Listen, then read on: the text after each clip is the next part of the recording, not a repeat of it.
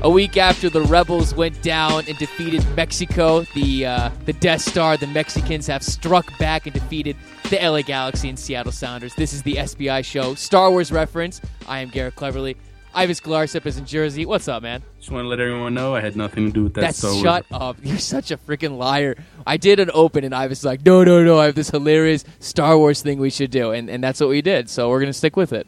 I've never seen a Star Wars movie. Are you serious? I've seen pieces and bits and pieces. Wait. Stop. You have not sat down and never seen a Star Wars movie? Not the old one. Oh, man, you're going to be crushed. You are going to be crushed after this show.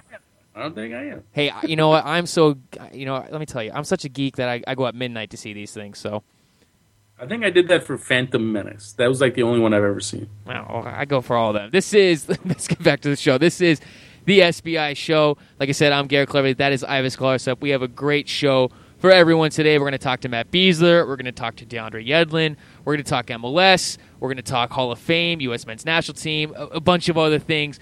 But like we said, though, Ivis, LA Galaxy and the Seattle Sounders, they both find themselves in a big-time hole, and the Galaxy might have been the worst defeat. They looked like they controlled that game. Monterrey comes back and scores 2 goals late.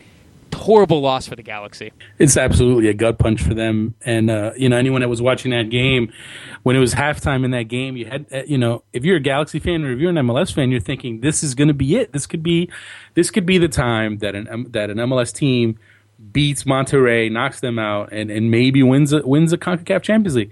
And then everything turned around in the second half, and Monterrey showed why they are the 2-time defending champions. And now the Galaxy head down to Monterrey, and I don't want to say it's going to be an impossible mission, but it's pretty close. And if it was a movie, I think Tom Cruise would be the star of that movie. Wait, what? Tom Cruise? Mission Impossible, man. Come on, you do your Star Wars reference. I do my Mission Impossible. But that's pretty funny. But when you look at the game, though, Ivis. The first goal for Monterrey was kind of a bang play in the box. Ball came in, kind of lots of confusion. Ball scored. The second goal, I think, is the one that everyone's kind of flipping their minds on. And Omar Gonzalez, a week after, everyone was singing his praises, got caught, I guess maybe not being focused or ball watching or whatever, and Monterrey scored. What do you take from Omar Gonzalez on this? Because we see him have such great games, and then we see him have kind of these little mental mistakes. What's the deal with that? He just had a breakdown. I mean, that's what it comes down to. He let up at the wrong time, and obviously a lot of people were mentioning the Honduras game when he had kind of one of those similar moments on Honduras' game-winning goal. I mean, he's still an outstanding defender, but it is something he needs to work on, concentrating for 90 minutes, 90-plus minutes, because actually it was stoppage time when that play happened. But, again, the Galaxy played a great game for about 55 minutes, 60 minutes, and then they started to fall apart. And I know Juninho getting injured definitely didn't help them. It hurt them in quite a bit. But still, what it boils down to, for me, it boiled down to two breakdowns. And I know everyone wants to talk about all these other excuses, all these other reasons why the Galaxy lost, why MLS teams lose.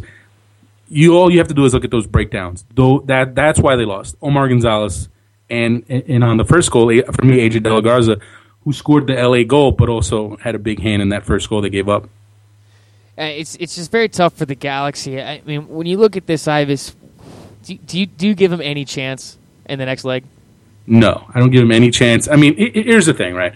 If Landon Donovan was 100% and he was on form, you'd like their chances, because I think with him and Robbie Keane, two really dangerous players, plus Jose Villarreal, I mean, you'd think maybe they can get a result. And teams have gone down there and got a result. Real Salt Lake got a draw there in the final a few years back. Seattle beat them down there. But I think it's going to be a completely different story. It's sold out already. The game in Monterrey is sold out. they're rolling right now. They're going to come into that game confident.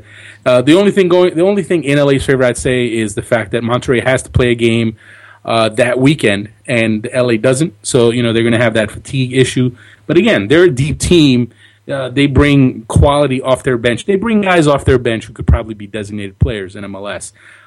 So they'll be able to deal with that. So for me, I really don't think the Galaxy have a chance unless Landon Donovan and Robbie Keane and Jose Villarreal pull out some serious magic. I had a chance. I read some of the comments that everyone had on your website, and sometimes I read them because I think they're hilarious. And some of the people who obviously listen to our show, we thank all of them, and obviously the people that read your website. Some people have just the funniest comments, and I mean, one of the things that I saw was everyone's talking about how MLS is not as good as the Mexican League, and MLS is never going to be good if they don't spend more money on players and they don't bring in more DPs. I mean, what do you say to all that stuff? Because when I look at it, I just view it as the Mexican teams. They were just the better teams, and I mean MLS is really not that far away yet. This is what I'd say, and I know there was a lot of that talk after this game. There was a lot written and a lot said about the salary cap, about MLS needing to spend more money, and that's the reason that these teams faltered, that the Galaxy and the Seattle Sounders faltered. I'm sorry, but I'm not buying it. When you talk about the LA Galaxy, they had, you as a team, you're allowed to have 3 designated players. They had 1 in their starting lineup. The other was Landon Donovan, who obviously, as we all know, went on a sabbatical. He needed a break. He needed a vacation. And the other one is the 30-piece slot they are not using. They haven't filled yet. Now, that's not the league's fault. That's the Galaxy's fault. So, the resources are there for them to have a stronger team. And for these other circumstances or for whatever reason, they didn't maximize that. And not only that, I mean, as I said earlier, it came down to some breakdowns. Omar Gonzalez had a breakdown. The salary cap wouldn't have affected that. Omar Gonzalez would still be the starting center back for the Galaxy, whether or not there's that cap increase that everyone wants. So, it still comes down to players making plays. Is Monterrey a more expensive team? Yes. Are they a deeper team? Yes. But for me, that is not why they lost. Because you know what? Juninho got hurt. And whether it's Juninho or whether it's, Ronaldinho or some DP player, if one of your top guys gets hurt, you can't really account for that. And I know you can look at Monterrey and say, well, they bring top players off their bench. But we can't expect MLS teams to spend on the same level as Mexican teams. That's not where the league is. And even increasing the spending to some degree isn't going to close that gap. I still think the resources are there for teams to do well and to win these games, but they have only themselves to blame. The Seattle Sounders are in the same boat. They've spent money. They went and spent money on Obafemi Martins. They spent millions on him. And what happens? He injured his knee in international duty. He isn't there. The rest of the team has been in a funk. We're talking about one of the most expensive teams in the league, expensive rosters in the league, and they're just not playing well. And so I think it's a bit of a cop-out, the whole idea of the salary cap. Would it help MLS if there was more money spent? Absolutely. I've been saying that for a while. But in the case of this particular tournament and these semifinals, I think it's a poor excuse to use the salary cap as the reason why these teams didn't win. No, I agree with you 100% on that. Let's look at the Seattle Sounders game real quickly right here. Lots of changes for the Sounders. They got shellacked a little bit by Real Salt Lake over the weekend in MLS play. Then they come back, and Shari Joseph is now in the lineup making his debut. Ochoa's up top kind of all by himself. Marcus Hanneman is back there as goalkeeper. The Sounders, they played a little bit better. It's good to see that, but they just couldn't finish it. And I mean, there's Herculez Gomez who goes and scores the goal against another team that let him go. And for the Sounders, it brings back nightmares of last year. And like the Galaxy, they have another mountain to climb to advance to the next round.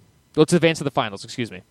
Well, here's the thing. I mean, Siggy Schmidt had a really tough decision to make because obviously the Sounders were not playing well at all with their full strength team. So he had a decision to make. Does he bring back most of his full strength roster, his lineup, and put them back on the field on short rest, or does he shake up his lineup and maybe sit some guys who aren't playing well, who are in funks, and really try to shake things up, send a message, and maybe give some other guys on his bench an opportunity to prove themselves? And in a way, you could argue, yes, that's sacrificing the series in a way. But at the same time, there's no guarantee that if Siggy Schmidt put out his first choice, all of his available first choice players, there was absolutely no guarantee that team would have gotten a better result. I mean, anyone who's seen Seattle play this season can tell you they are just not playing well. They're underachieving for the talent on that roster. They're really not playing well at all. They're not in sync, and it really is for me similar to last year with the Galaxy when the Galaxy started off so terribly, and you just couldn't put your finger on it. But they were just in a funk, and right now that's what the Seattle team's in. And I still think they're going to be a great team at the end. I think they're going to figure this. They have too much talent.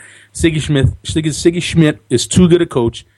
They'll turn it around. They'll be in the mix at the end. But for right now, they are not playing well at all. And Siggy Schmidt had to make a decision, so he did it. And you know what? They played better, but it wasn't good enough. It wasn't good enough to beat a team like Santos Laguna, who's so strong, all over the field, so much talent. And even though it was only 1-0, I mean, for them to have to go down to Torreon and beat Santos Laguna, I mean, that for me that's almost a more impossible mission than the Galaxy's mission. And Ivis, one of the few bright spots for the Seattle Sounders this year, DeAndre Yedlin has, obviously, impressed everyone and is receiving national attention. We have him on the line right now. DeAndre, how you doing today? Good. How are you guys? We are doing excellent. Very special season for you so far as a rookie. Going into the season, obviously, like all players, you want to play, you want to prove yourself to the coach, but all of a sudden you found yourself in some big games, playing some big-time minutes. What do you translate that success to that you've been able to have so far? I mean, playing, obviously I have to give a lot of the credit to Caleb and all the coaches at Akron and just the whole atmosphere at Akron because it was such a professional environment, and I think it definitely prepared me well for this. And Caleb, to me, kept stressing, be mentally strong because at the next level, that's what you need. So, I mean, obviously I have to give a lot of the credit to him, to Siggy for giving me a chance, to step on the field, and the Seattle staff, and then just for Seattle players for, trusting in me and making my job easier. And DeAndre, when you went to Akron, it seemed like the countdown was pretty much on as soon as you went there about when you turned pro. How many years would you be there? Would you be there 1 year, 2 years, 3 years? What ultimately kind of made you make the decision this offseason to kind of make that move and talk a little about that preseason camp, that first camp as a pro, and what that was like? Yeah, I mean, it just seemed like a right time to go. I mean, Caleb was leaving, and so I thought it'd be a good time to go, and also just the Sounders were in a situation where the right back position was a little bit 50. So I mean, that was I was looking at it as another opportunity. And then going into camp, it was good. I mean, it was definitely hard, especially coming in as a young player, not really knowing what to expect. Everybody telling you different things, but eventually, especially with the guys in Seattle, they make you feel so welcome there, and I just got used to it over time, and eventually, worked my way up, and luckily now to a starting position.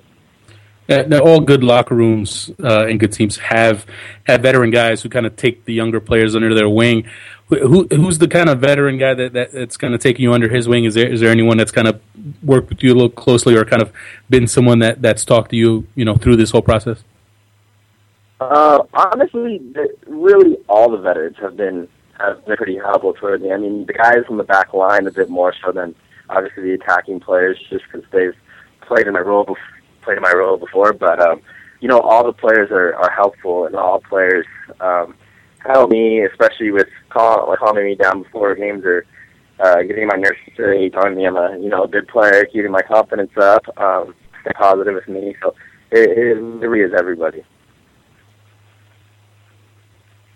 I'll follow up with one more. I have to ask you now. You played with Siggy now. You've been able to play under him, and obviously you played with Caleb for a couple of years at Akron. Well, can you kind of compare those guys as coaches? And now that you're in the middle of that rivalry, that Portland-Seattle rivalry, and you see Caleb on that other sideline. I mean, what's that like? And how do you compare those two guys, those two coaches? I mean, Caleb is a very intense coach. He likes to motivate his team through just straight intensity, and I mean, he has a lot of fire in him, and he's very, very passionate. I mean, both are great coaches. Obviously, Siggy's very passionate too, but he stays a little bit more calm and likes to let the players, kind of pump themselves up and motivate themselves. So, they're, like I said before, they're both great coaches. They both just have very different coaching styles. Also with Caleb, it's obviously everybody knows his philosophy, so much possession-oriented. So he's a little bit more straightforward, But yeah, they both are great. And seeing Caleb on the sideline at a game, when we both turn professional, it's incredible. And playing against guys like Darlington and Zemansky, it was unbelievable. Just to look up at those guys when you're at Akron and seeing their pictures on the walls to now playing against them in a professional game.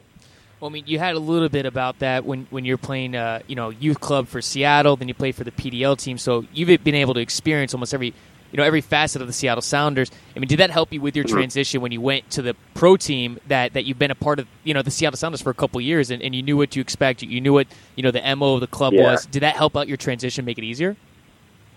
I mean, yeah, definitely. I mean, because you're just kind of engraved in the system. I mean, you're bought into the system. I got training with the first team when I was with the academy, when I was with the U23. So, I know their style of play. It helps also that I knew the guys coming in, so I was comfortable with who I was playing with. So, I mean, yeah, that definitely being in the system from the start helped me a ton to make that transition. And as far as your position goes, as you know, American fans love young prospects, exciting young prospects, and you're one of those. As an attacking right back, how'd you end up kind of playing that position?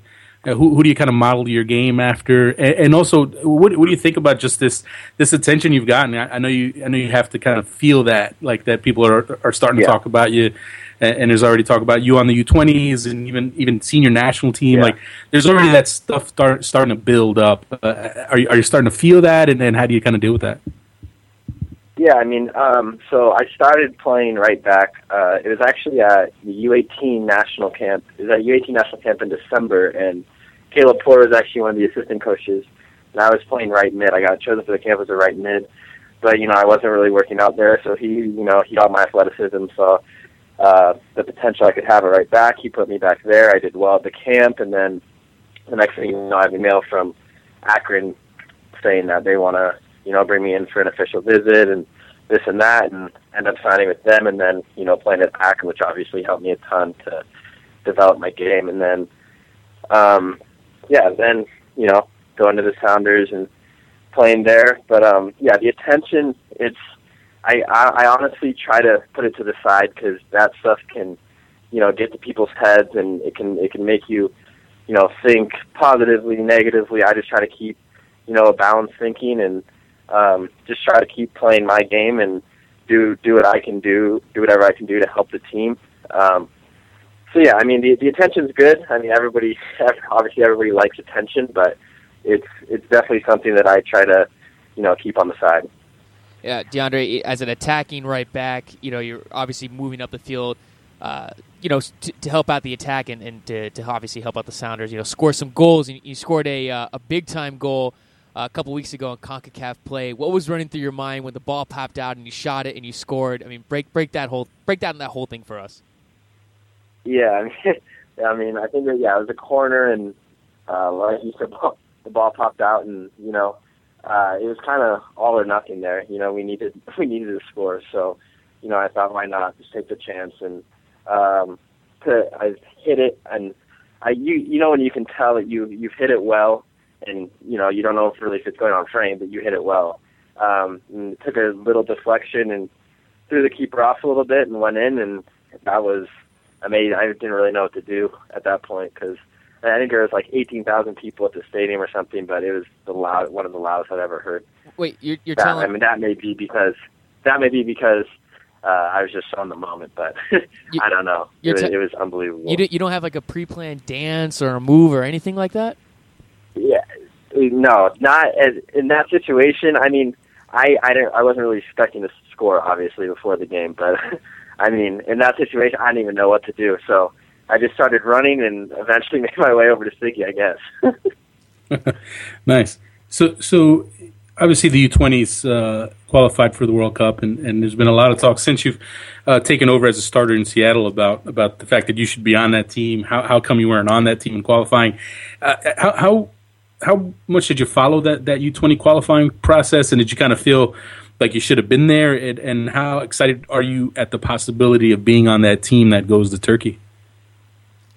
I actually didn't get to see any of the games, but I talked to some of the players like Will Trapp and Mikey, and yeah, they said it was, it's an amazing experience. Like the challenge is it's a big challenge, but it was fun. And I mean, the criticism about not being on the team or whatever, I just use the people that say I shouldn't be there as kind of fire and motivation. I mean, I like that kind of stuff. So you use it as motivation, and I'm extremely excited about that chance. I mean, it's a once in a lifetime opportunity that every player, every young player wishes they could have, and fortunately, I may have that opportunity, and I'm going to take it and work for it and give all I can to be able to be on the team for Turkey. Have you had a chance to talk to Tab, the U20 coach Tab Ramos, after the qualifying tournament? Has he been in touch? And I mean, I had seen reports suggesting that you will be in a camp with them at some point. I mean, can you give us kind of an update on that? Yeah, I actually haven't talked to him. I just, I've talked to my agent and talked to the camp coordinator and, got information about that. But no, I haven't talked to him personally. We'd be doing a grave injustice on this show if we didn't ask you about your hair.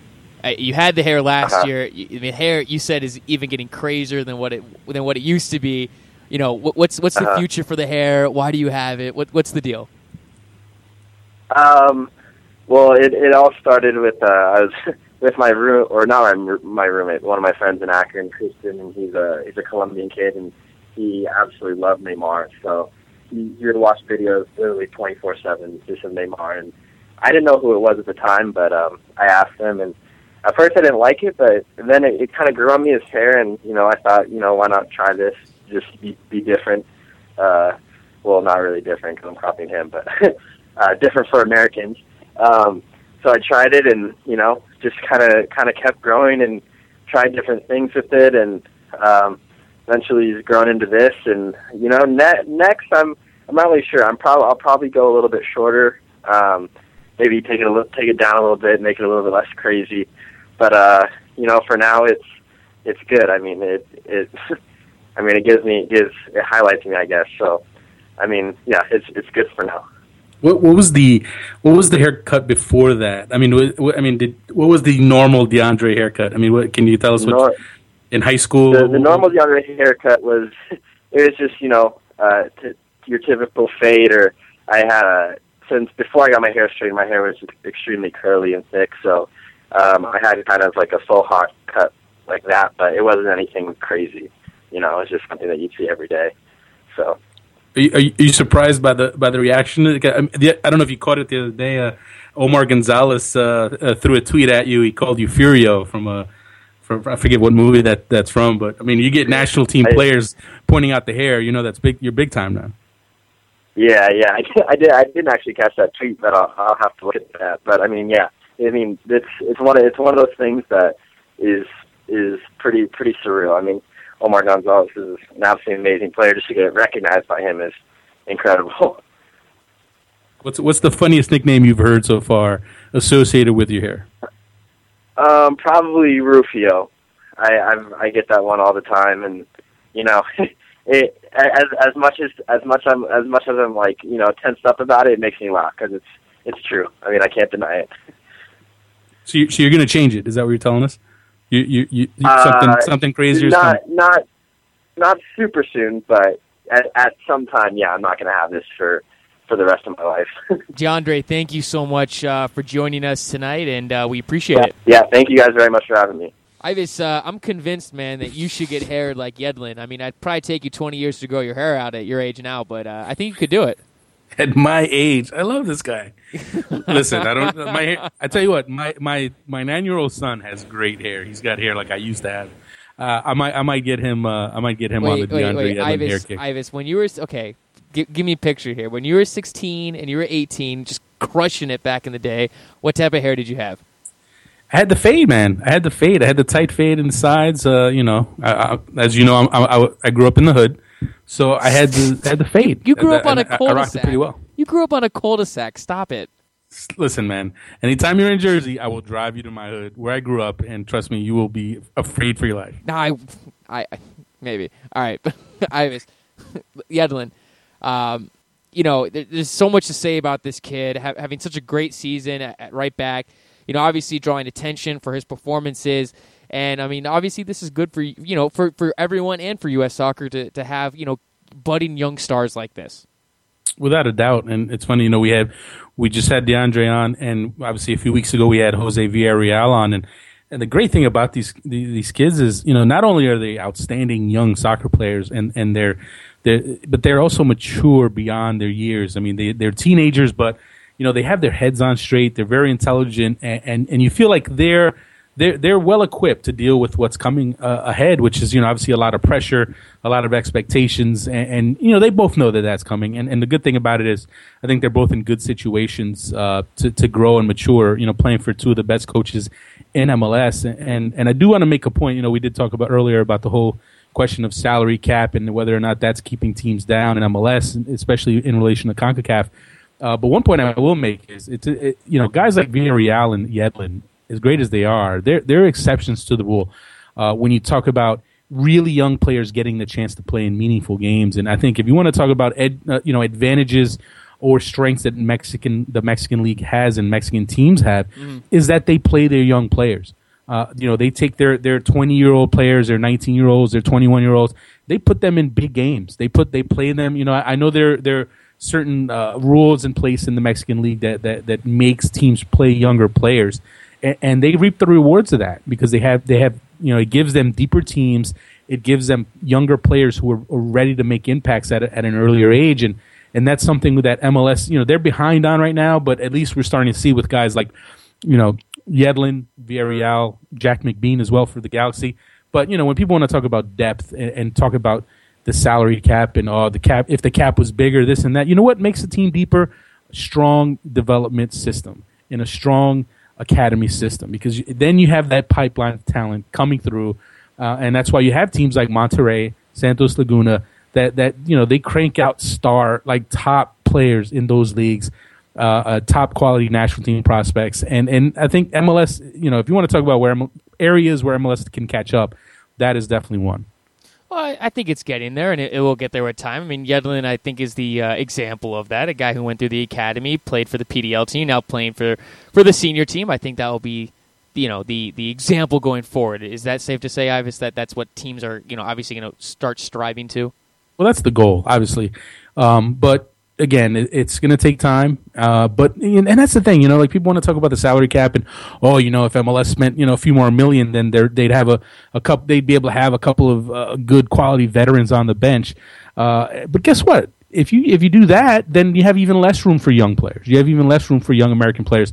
I know a lot of people were pointing to Michael Stevens and his play against Monterrey when he got beaten on the cross that led to the goal, and how once Juninho went out, then Michael Stevens came in, and there was such a drop off, and that's because of the salary cap. But you know what? Listen, Michael Stevens is a talented young American player. When will the young American players get a chance to play? If you start filling your roster with expensive older players. I mean, you do want depth, but at the same time, you needed to be able to develop your young talent, and I think MLS is heading in that direction.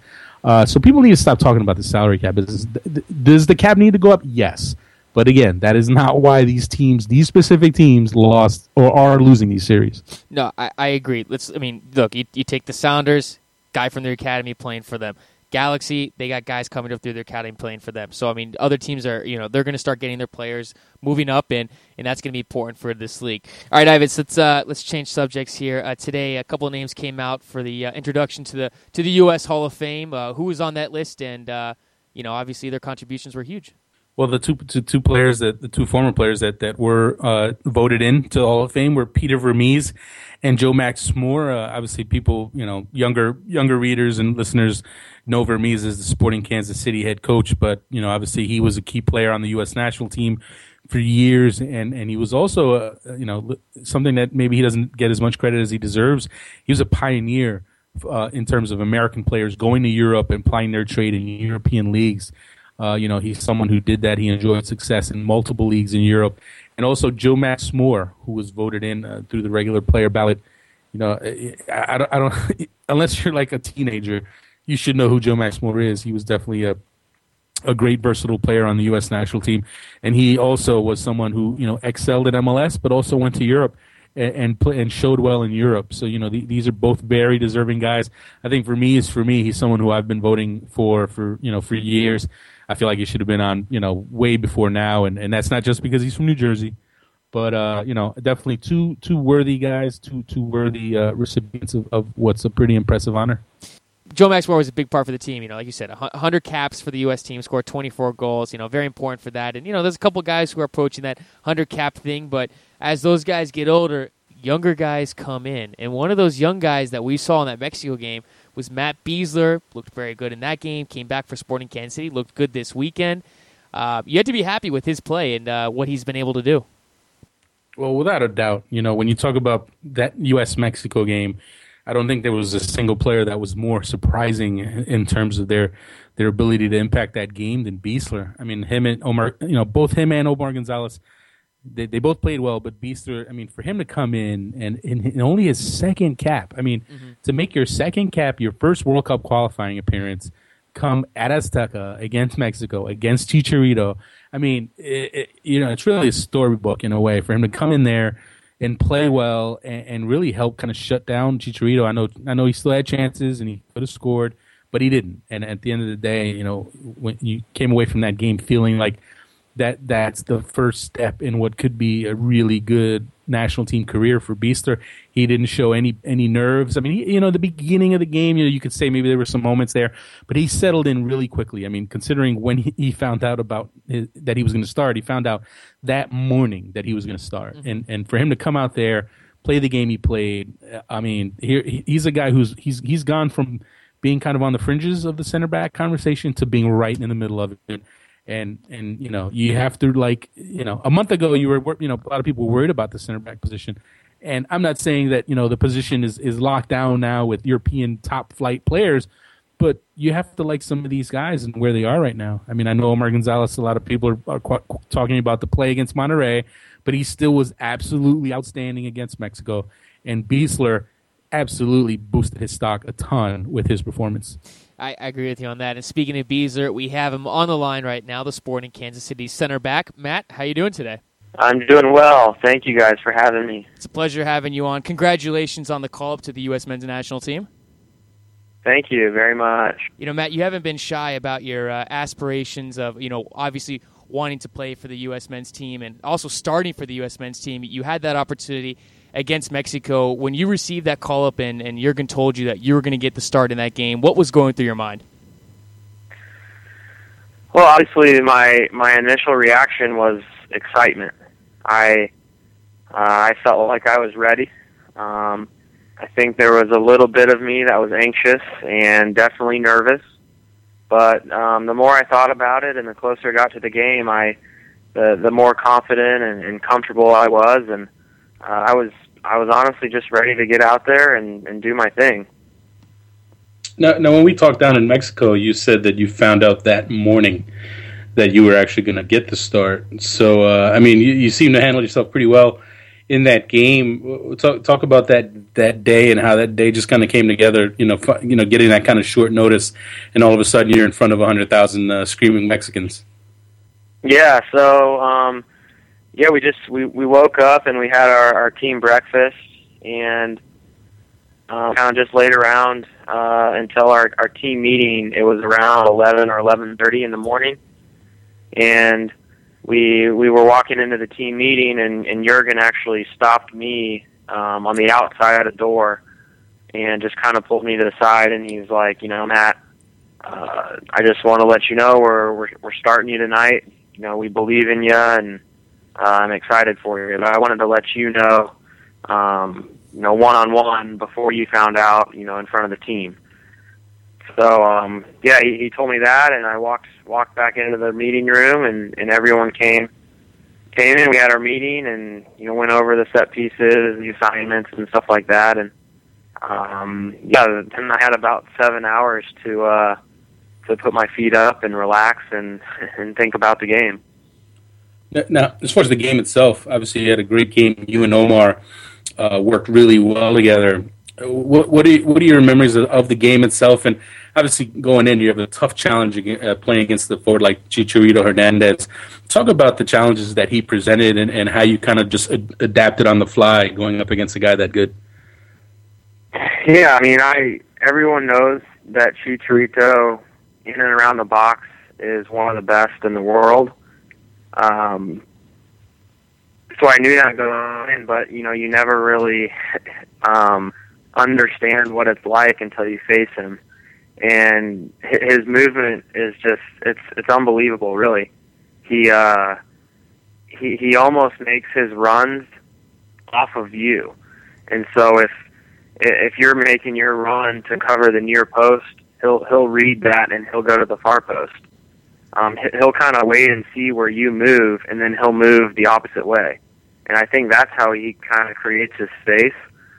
And that was kind of fun for me to kind of feel out and see. And after the game, I was thinking about him, and I was like, you know what? That's why he gets so open in the box. And I kind of figured it out. And so, yeah, I mean, looking back, that was kind of a fun moment for me. The atmosphere in Azteca is always crazy, and it's always interesting to see on TV what really goes on there. But for you, when you were out there, I mean, you saw the fans and the chants and everything that was going on. What was that atmosphere like for you on the field? It's one I'll always remember, that's for sure. I think once the game started, I really got into a zone and got into a rhythm. So I didn't notice a whole lot of stuff going on in the crowd once the game was playing, but it's something you definitely take notice during the warm-ups, and I'll remember the national anthems.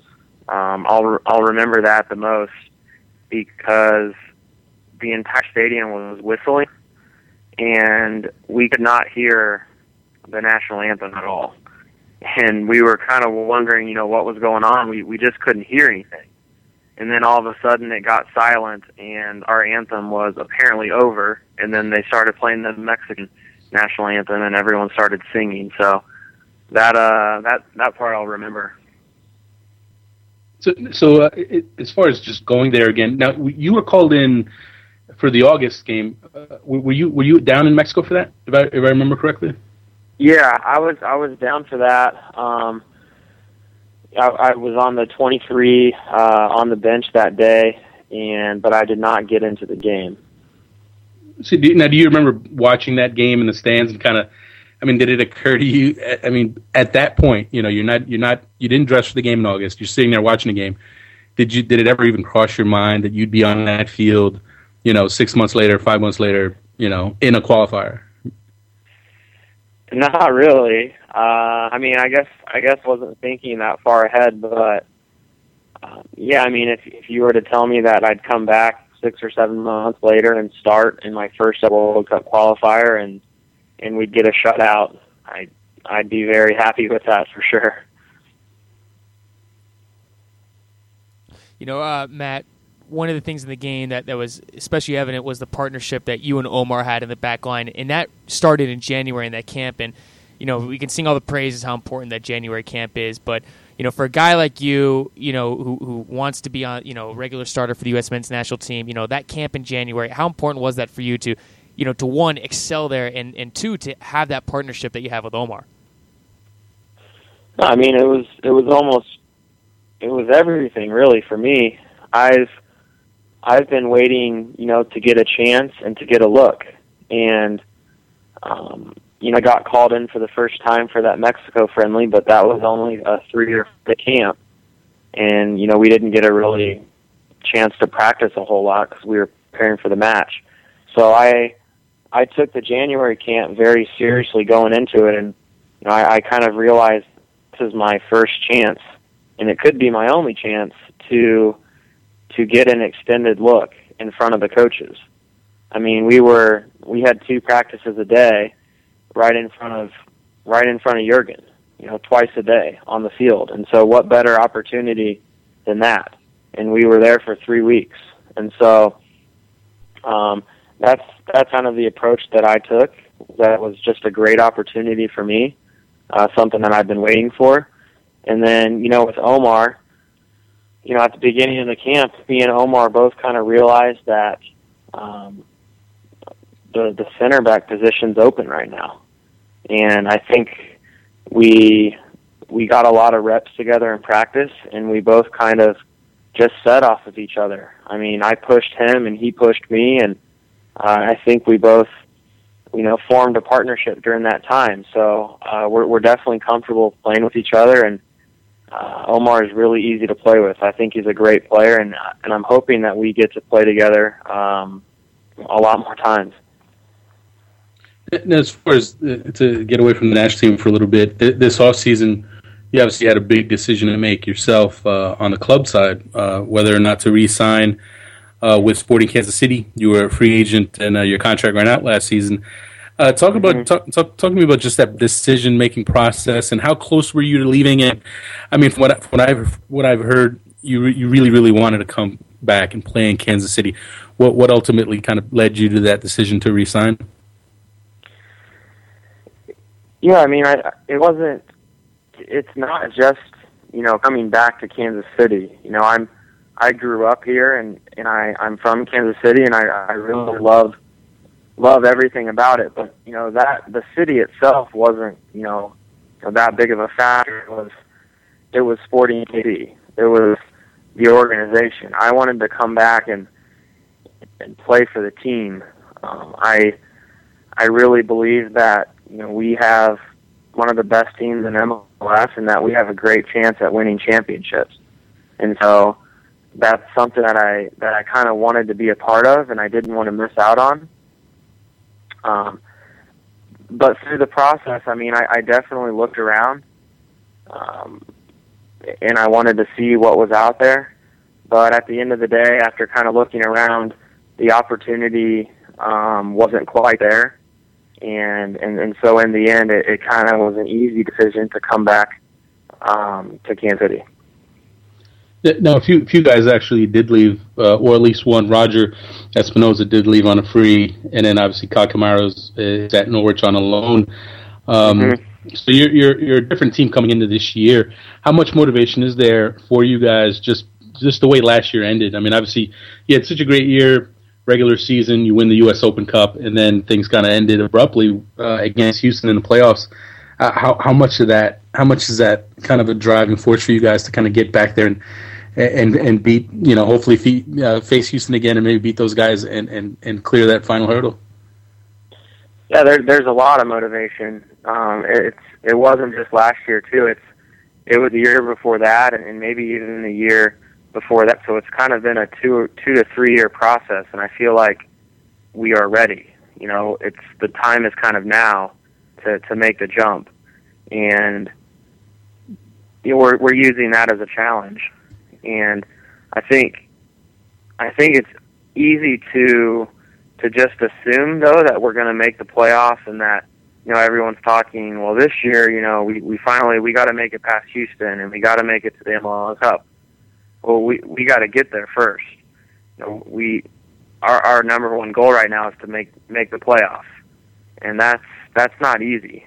And every year is kind of a new year, and the MLS is such an even league that making the playoffs every year, that's not an easy thing to do. So hopefully I feel like we're on track right now with the way we're playing. It's obviously a long season, but once we get into the playoffs, then we can start thinking about, all right, let's learn from last year and let's make that next move.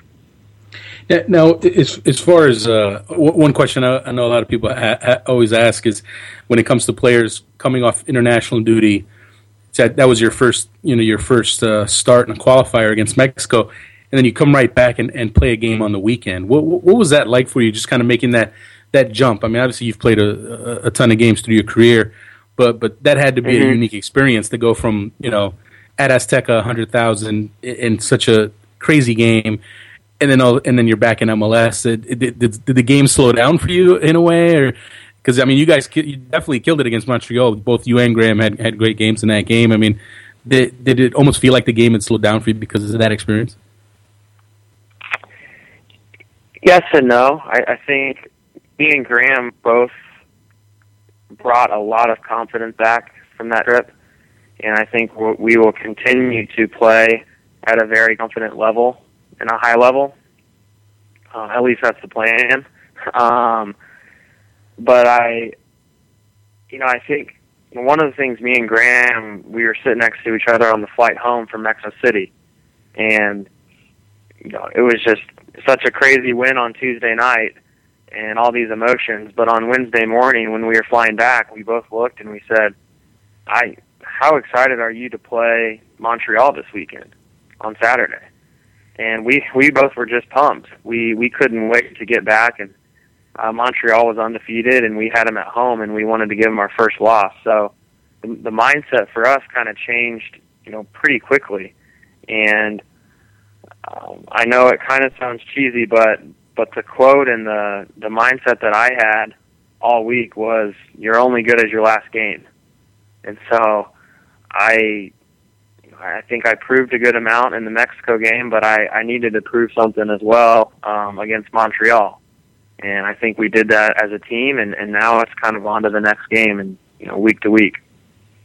It's funny that you mentioned that, because it is very true how that goes. That you can have an amazing game, an amazing few games, and then if you do something wrong the next game, people just forget all of a sudden. I think Omar is actually kind of going through that himself right now with the Monterrey game. All of a sudden, he's gone from unstoppable force to he made a mistake and now he's not good anymore. So it's kind of crazy how that works out. So Matt, one question I did have for you coming off that national team camp. You had a camp in January, but now in March you actually had the chance to spend quite a bit of time with the first team guys. The ones that were healthy and actually not injured and were in the camp. Just wanted to get your take. Who in the camp, or which players would you say impressed you the most? Is there anyone that just with the quality of play stood out for you, or really kind of caught your eye and impressed you? One was Michael Bradley. We're 87s, and we both, he was in Chicago when his dad was coaching the Fire, and so me being from Kansas City, we grew up playing on the same regional ODP team. So I haven't seen Michael play since he got drafted, so 8, 9, 10 years ago. And so for me to be back with him and see how he's progressed as a player, I think he's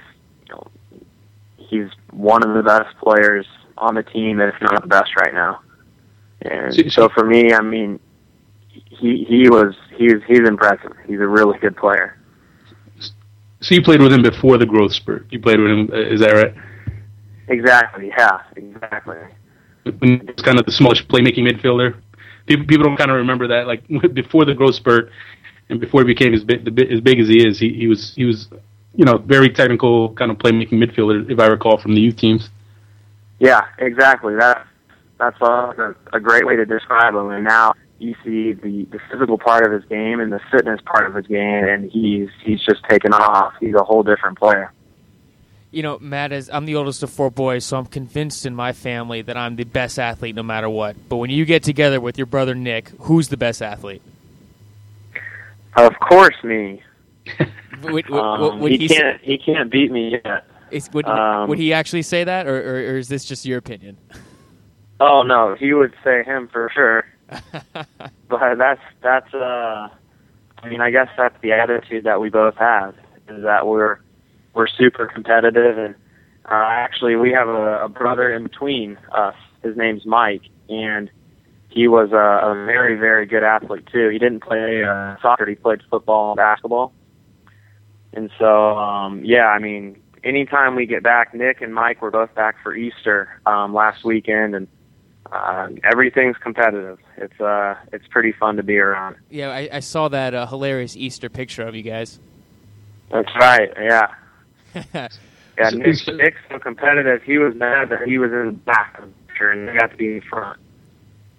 And so that's not fair.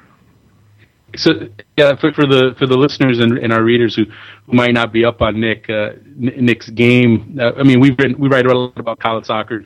Definitely mentioned phone. Can you give us the scouting report on Nick Besler and tell us what do you see him in the league pretty soon?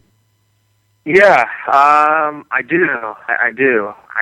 He's a sophomore this season or this year, so his team had a very, very good regular season. They got the #1 overall seed in the tournament, but lost to Indiana.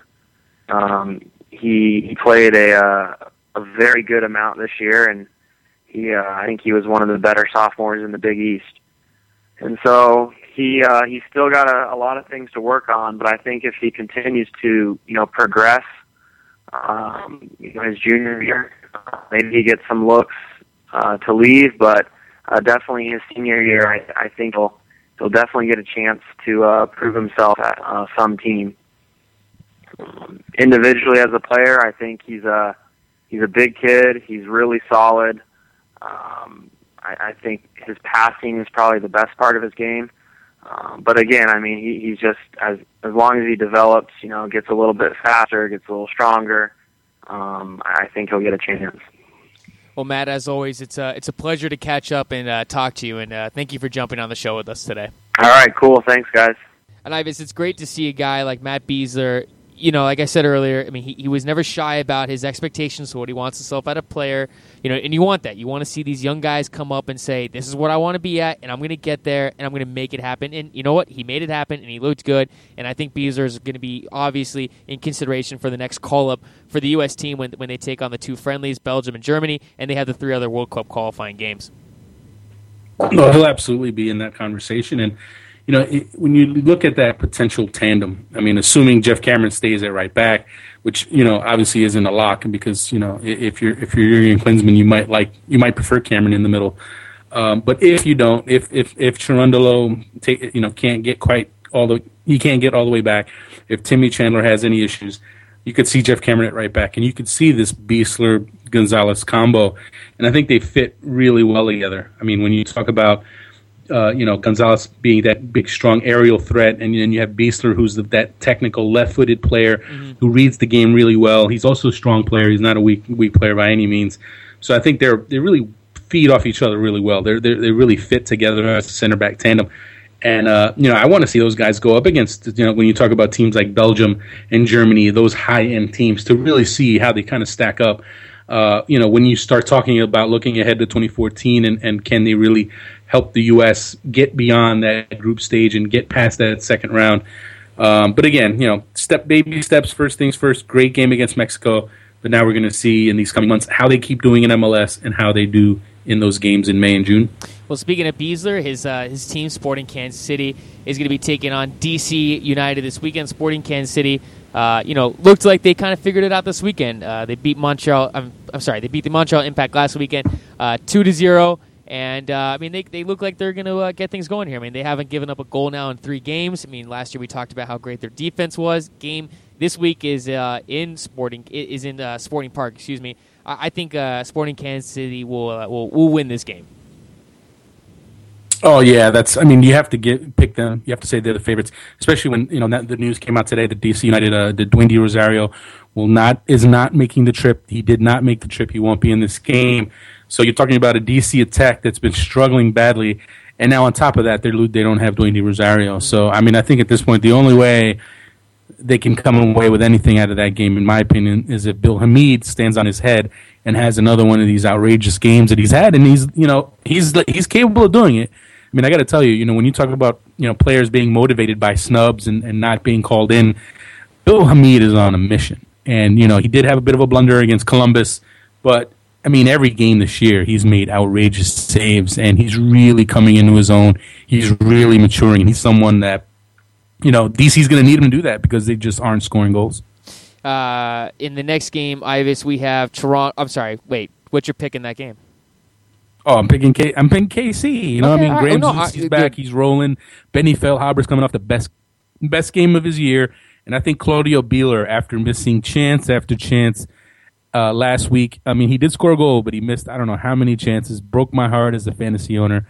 I think Beeler could have a big game. All right, in another game here that we're going to look at. Actually, we're going to look at all the games here. So the next game on the schedule is going to be FC Dallas taking on Toronto FC. It's going to be in Toronto. FC Dallas.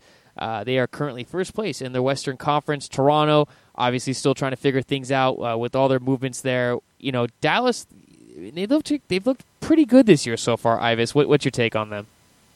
Well, you know, I'm not taking anything away from them. You got to give them the credit. They're playing well. They're taking advantage of every opportunity that comes their way. In some games that just last week, New England, it's 0-0.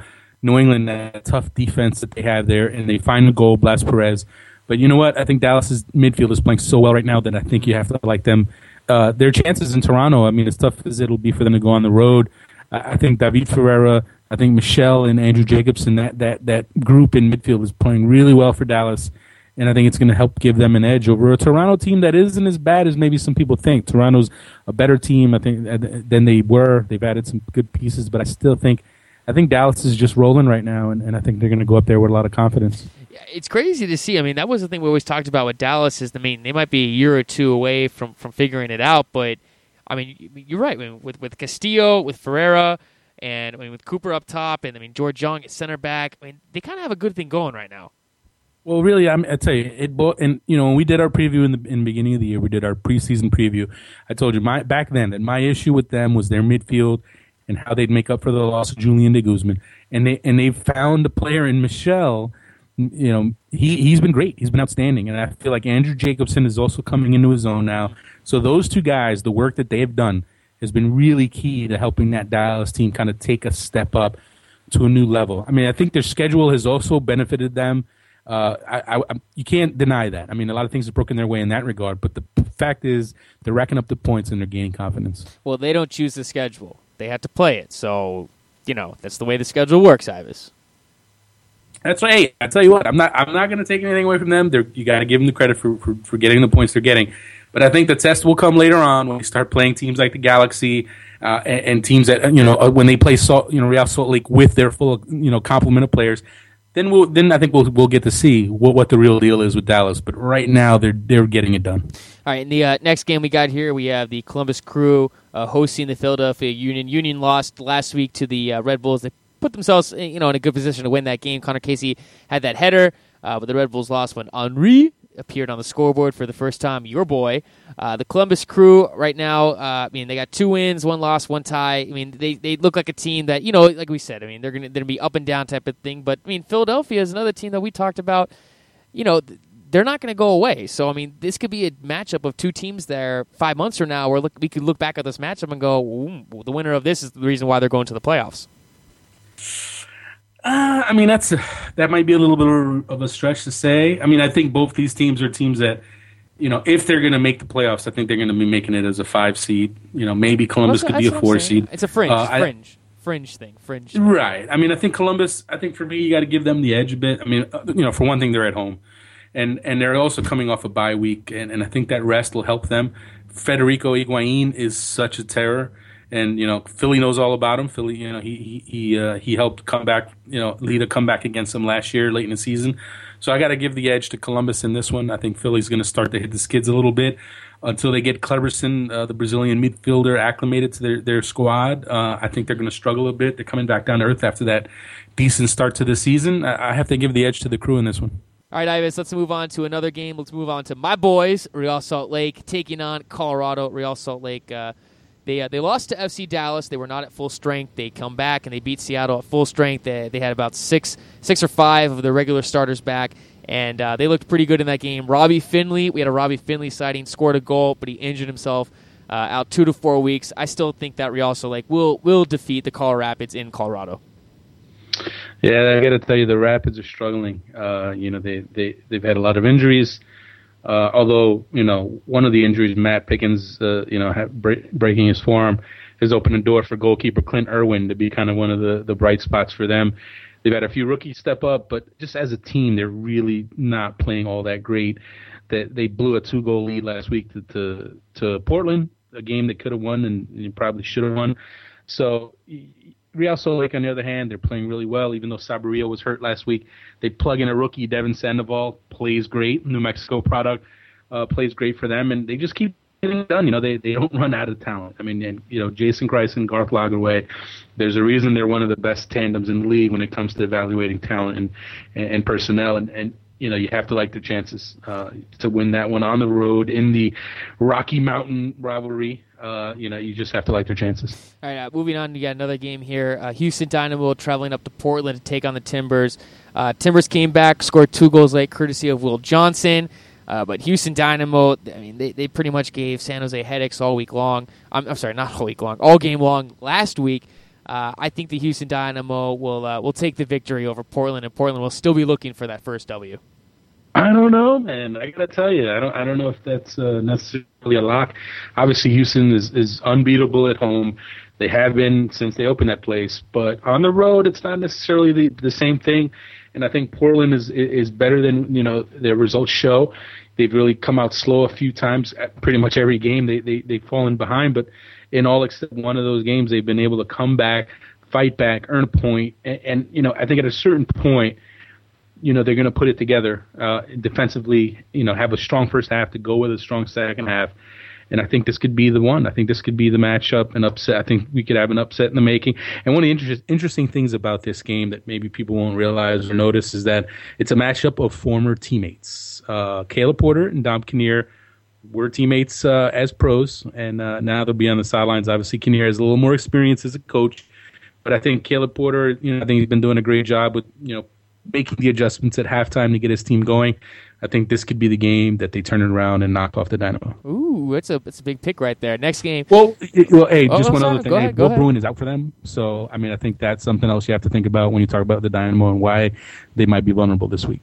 Interesting. We get next game we have here. We have Vancouver going to San Jose. San Jose, Alan Gordon is now back for San Jose, so they're going to have a big target for it up top. And San Jose Earthquakes, I mean, they pretty much kind of same start to the season for both of these teams. I think San Jose will take it home over Vancouver. The Earthquakes are an interesting one. They for all the injuries they had, they should be so much worse right now. Their record should be worse than it is, but they just have found a way to get results. I mean, obviously last week going to Houston, it was a tough task. It was a lot to ask of them to go there shorthanded and get a win there.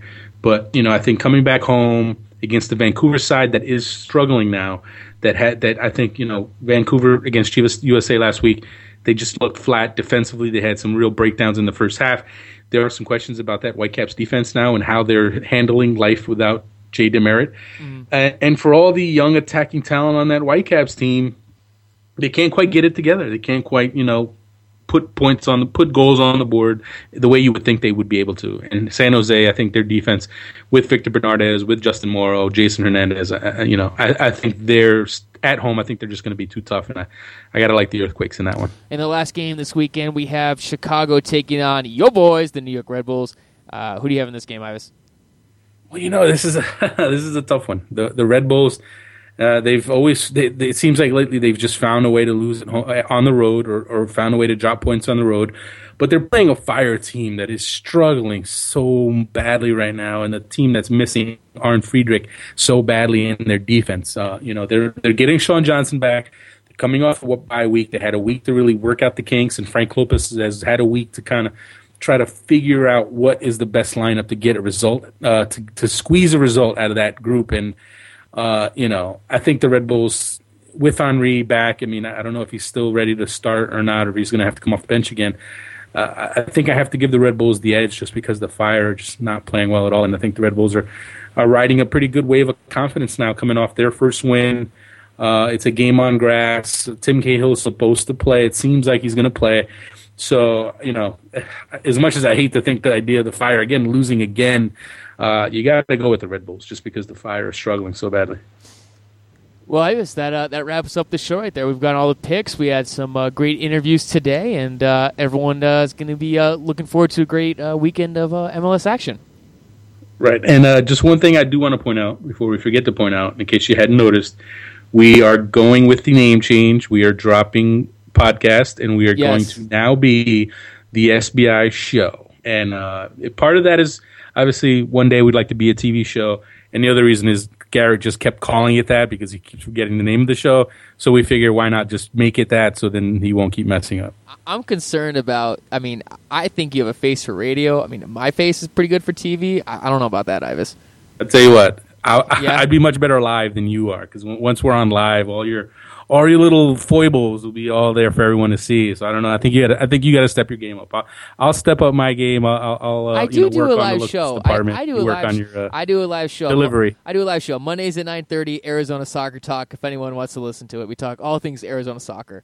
I'm pretty sure both guys that listen to that show think it's kind of questionable. We had a caller last week. And I butchered it. It was so bad. I said. It was bad. I don't even want to talk about it. It was so bad. You had a caller? Yes, it was so bad. And then how did your mom get the? No, it was not my mom. It was some guy. And I said, "Hey man, how's it going?" He goes, "Good." And then I go, "Yeah." And then I go, "That I think I said like, were you at the Phoenix FC game?" And he goes, "Yes."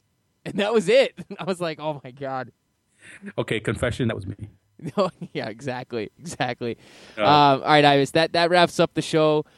Today, you have a great weekend. You too, my man, and hopefully people won't have to wait another week. We will be back on Sunday. We'll have a show on Monday. I don't know who we're gonna get as guests, but I can guarantee you we're gonna get somebody good. Agree with you on that. All right, everyone, thank you for listening. Have a great weekend. This is the SBI Show.